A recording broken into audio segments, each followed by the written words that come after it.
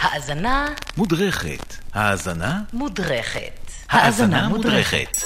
בפרק של היום מוזיקאית אהובה במיוחד שהתחילה את הקריירה כבר בגיל 12 כילדת פלא בסדרות טלוויזיה קיצ'יות, והפכה לפני גיל 20 לאחת הסינגר סונגרייטריות הכי חשובות ומצליחות שלה בערך 30 שנים האחרונות, אלאניס מוריסette. אנחנו נדבר על אלבום הבערך בכורה שלה, זה שבזמן אמת אחד מכל 10 אמריקאים קנה, והסינגל הראשון והלהיט הענק מתוכו, Oughta Know. אז אלאניס מוריסette נולדה באוטווה, קנדה, 1974. בגיל 10 היא השתתפה באודישן לסדרת טלוויזיה כזאת לכל המשפחה, קיבלה את התפקיד, ומאז היא בשואו ביזנס מגיל 10. תחרויות כישרונות, תוכניות טלוויזיה, מופעים כאלה ואחרים. אלאניס מהר מאוד כבר הייתה פרפורמרית במשרה מלאה. התחילה לכתוב שירים ושחררה את השיר הראשון שלה כבר בגיל 12. My guest tonight is Alanis Morissette, and I welcome you in, Alanis, because I think you are the youngest guest who I've ever had on this program. 12 years old, and you actually sing and write your own music, right? Yes, I do. When I was 10, I just thought, hey, why don't I write a song? And I did.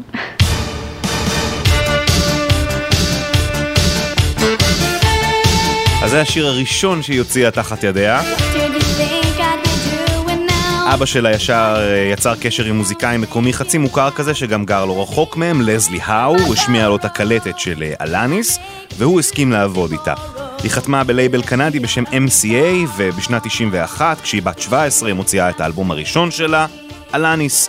פופי ביותר, ממש נערה, שיער מנופח ומטופח, רוקדת, קופצת, שרה, בגדי ים כזה במזרקות וכולי. זה מתוכו Too Hot. אלבום יוצא רק בקנדה ומצליח מאוד, אלבום פלטינה. בשנים האחרונות, ולפי מה שהיא מספרת, בעקבות טיפול משמעותי, אלאניס מתחילה לחשוף ביותר שקיפות את החוויות האומללות שלה מהתעשייה בתקופה הזו, שהיא בת 17, אפילו פחות.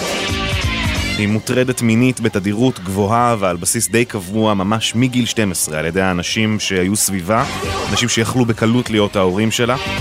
בגיל 15 היא כבר מנוצלת ונאנסת על ידי האנשים בתעשייה שהיא לא נוקבת בשמם, אבל קוראת להם פדופילים. היא גם מפתחת הפרעות אכילה אחרי שמאירים לה על המשקל שלה ומקפידים איתה על כל ביס, ובהתאמה ועם ההתבגרות שלה הטקסטים שהיא כותבת לאלבום השני מתחילים לשקף מצב שפחות הולם נסיכת פופ. MCA Records did not know what category I would fit in as I was evolving from performer, pop princess. You know, they could handle that. I was really starting to write my own material, and it was just going in way too different of a direction for them. And I got a phone call, MCA's dropping you. היא נתקעת בלי חברת תקליטים, אבל מחליטה להסתכל על כל הסיפור הזה כאיזושהי ברכה, והיא מתחייבת בפני עצמה לא להתפשר יותר על הכתיבה שלה ועל האינטגריטי שלה בשביל חברת תקליטים, מישהו זו לא תהיה.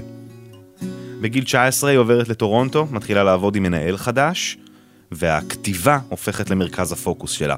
הדחייה שהיא קיבלה מהלייבל הקודם מדרבנת אותה להתפתח כיוצרת, ככותבת, והיא מחפשת פרטנר שיראה אותה ככותבת טקסטים מוכשרת בהווה, ולא כילדת פלא בעבר. היא פוגשת מפיק ומלחין בשם גלן בולארד. I was dying to go to Los Angeles because I felt as though I could start with a clean slate. People wouldn't have any preconceived notions of, oh, you can't be anything other than who you were when you were 15. What are you, crazy? When I met Alanis and she was 19 years old, not knowing exactly what she wanted to do, but she knew damn well what she did not want to do, and she didn't want to be big hair and dance moves. She was looking for somebody to be an artist with. אלאניס משמיע לו כמה שירים, ובולארד מתאהב באישיות ובאינטלקט שמתפרצים מהטקסטים ומהגרון שלה, והופך להיות השותף של אלאניס. הוא מזמין אותה להשתמש חופשי באולפן שלו, ולאורך שנת 94 הם נפגשים אחת לכמה זמן לסשנים של כתיבה, הלחנה והקלטה, עם מתודת עבודה של שיר ביום. כל פעם הם נכנסים לאולפן, 16-17 שעות עבודה, מתחילים בלי כלום ויוצאים עם שיר מוקלט, דמו. תקופה של פרץ יצירתי כזה של פעם בחיים. אלאניס כותבת, שרה, מנגנת מפוחית, גלן, מפיק, שותף להלחנה, מנגן גיטרות, קלידים, מתכנת מכונות ופים. עובדים בקצב מטורף. היא נזכרה במפיק הראשון שעבד איתה כשהיא הייתה בת 16-17, שהיה מתעקש להקליט איתה עשרות פעמים את הקולות לכל שיר, ואלאניס נשבעה מאז שהיא לא תעשה את זה יותר. Working with Leslie, his style of production was much more 42 tracks of harmonies, sing it again, sing it again, sing it again, sing it again.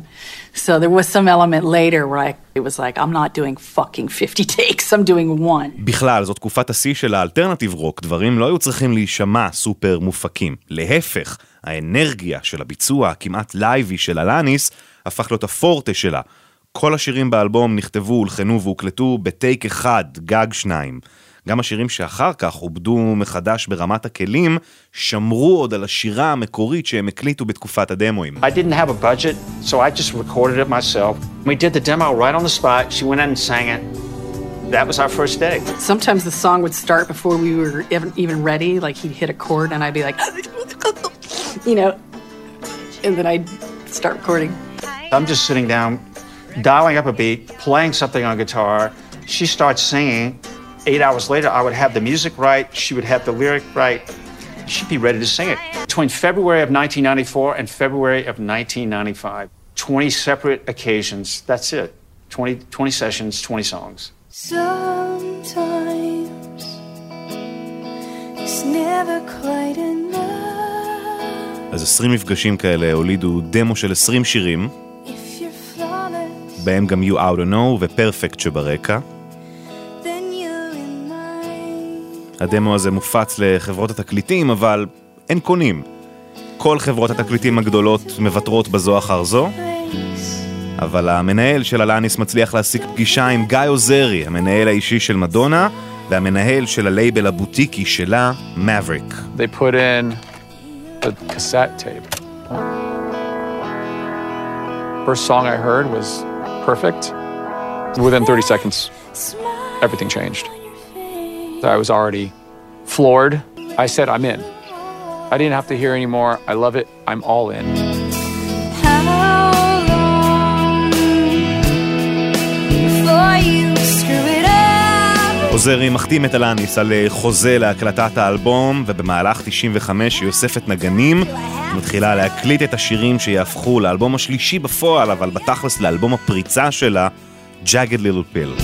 המטרה הראשונה היא להחזיר עלויות באלבום הראשון, ולבדוק אם יש פה משהו שאולי במקרה יהיה שווה אלבום שני. I want you to know that I'm השיר הבולט ביותר מתוך הדמו הזה, הגרסה שאתם שומעים עכשיו, השיר שיועד להיות הסינגל שיוביל את האלבום כולו, Oughta Know, המנון פרדות אנרגטי, כועס ובוטה, אבל מלא בכוח וברוח מתחת למפרשים. המילים אישיות, מה זה אישיות? על גבול האינטימיות. Is she perverted like me? Would she go down on you in a theater? Does she speak eloquently? And would she have your baby? I'm sure she'd make a really excellent mother. כולנו, בנים, בנות, היינו במקום הזה על הגמילה מאהבה, ממערכת יחסים שנגמרת, והכאב והקנאה והתינה, כשהאקס או האקסית ממשיכים הלאה לזוגיות הבאה. אלאניס מספרת שהיא נשאלה מאות פעמים, מי הגבר שעומד מאחורי השיר? מי שבר לה את הלב כל כך? הנה בריאיון לשדרן הרדיו הווארד סטרן. That song for me has become like You're So Vain. Everyone guesses about who it's about. That comedian Dave Collier who you dated. It's been about 13 people. I'll never say who it's about. I believe in indulging the revenge fantasies. I think it's really important. Right. But I don't believe in the acting out of revenge. And if I were to have told who this song was about and given names and numbers and addresses, that would have been me acting out the revenge. I'm not into that. אז הדמו הראשוני של השיר מוקלט, מה ששמעתם קודם, אבל עוזרי חושב שהפוטנציאל של השיר הזה בתור הסינגל והלהיט גדול עוד יותר. הוא פונה ללא פחות מהבסיסט של רד הוט צ'ילי פפרס, פלי, ולגיטריסט באותה תקופה, דייב נברו, ושולח להם את ערוץ השירה של אלאניס, לראות מה הם יכולים לעשות איתו. Till you died, but you're still alive, and I'm here to remind you of the mess you left when you went away. It's not fair to deny me of the cross I bear that you gave to me. You ought to know. At the time we were like kind of in hiatus, you know, not working on the record, and you know, I like to work, you know, I like to play music. So it was just an opportunity to go down to Maverick Studios and kind of remix that Alanis song.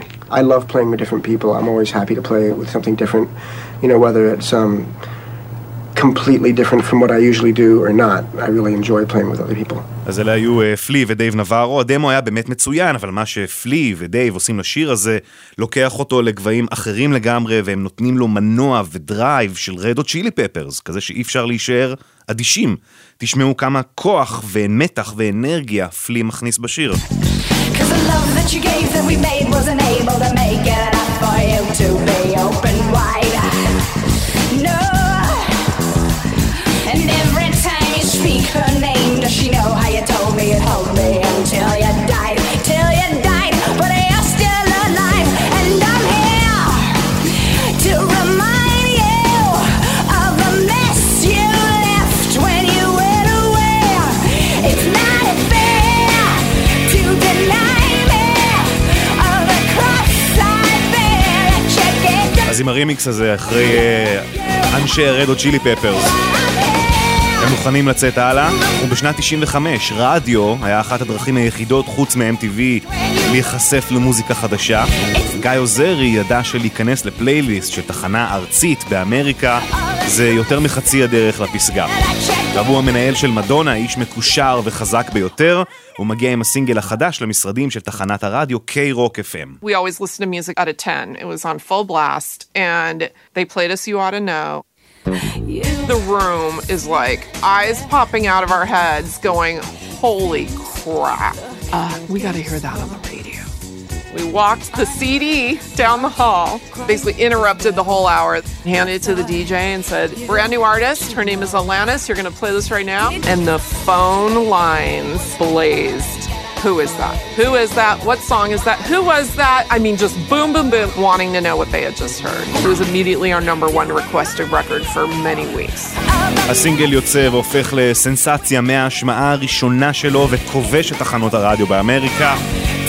ההופעה הראשונה שלה מול קהל עם החומרים החדשים כבר גורמת לתור של אנשים שמסתרך על כמה רחובות. We got to this little club and there were people lined up around the block. It was like in one day you couldn't get in the room. The single had been out for a week by then and there was literally 5,000 people trying to get in. הסינגל השני, Hand in My Pocket, כבר כולל קליפ מושקע וכובש גם את MTV.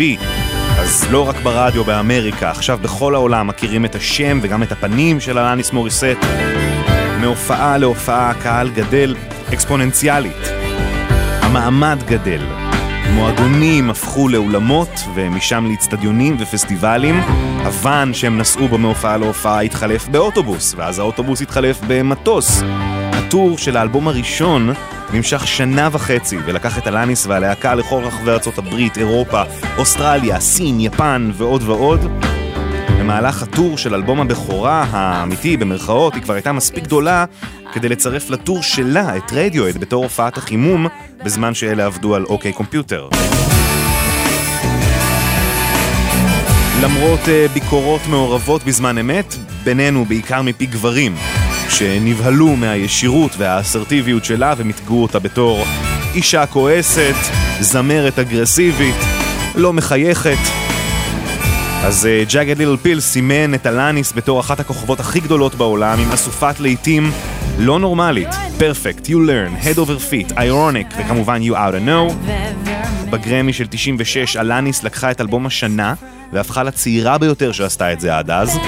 שיר הרוק של השנה, You Oughta Know, כמובן זמרת השנה, וזו רשימה מאוד חלקית של התארים שהיא אספה. והמעמד גם של אלאניס וגם של האלבום הזה רק גדל עם השנים. Jagged הוא האלבום השני הנמכר ביותר של מוזיקאית אישה בכל הזמנים, ובכלל אחד האלבומים הנמכרים אי פעם, אחד האלבומי הבכורה הנמכרים אי פעם. הוא האלבום השני הנמכר ביותר של שנות ה-90 באמריקה. בתחילת הדרך חברת התקליטים הראשונה ויתרה עליה כי לא ידעה איך למתג אותה. כוכבת פופ, אומנית גרנג', יפה, מוכשרת. ההצלחה של אלאניס כנראה נעוצה בדיוק בזה, בהיעדר מיתוג. היא לא זה ולא זה, היא גם זה וגם זה. היא נחשבת בעיני יוצרות רבות וגם יוצרים פורצת דרך שהעזה להתנתק מהכבלים של ההצלחה המוקדמת שלה ולהתחבר לאמת פנימית שלה, לסערה שיש בה, שבדיעבד הביאו להצלחה גדולה יותר ממה שהיא אי פעם יכלה לחלום עליה. I'm really happy right now. Not happy because I've sold millions of records, not happy because I'm playing stadiums, not happy because I'm touring the world necessarily, not happy because I'm winning awards, but I'm happy because I've finally reached a place where I can create what I want. I want you to know. Alanis Morissette, you Oughta Know. I'm happy for you. I wish nothing but the best for you both. I know the version of me. Is she perverted like me? Would she go down on you in a theater? Does she speak eloquently? And would she have your baby? I'm sure she'd make a really excellent mother. 'Cause the love that you gave every day wasn't able to make it enough for you to be open wide. No. And every time you speak her name, does she know how you told me you loved me until you died? Till you died, but you're still alive, and I'm here to remind you of the mess you left when you went away. It's not fair to deny me of the cross I bear that you gave to me. You ought to know.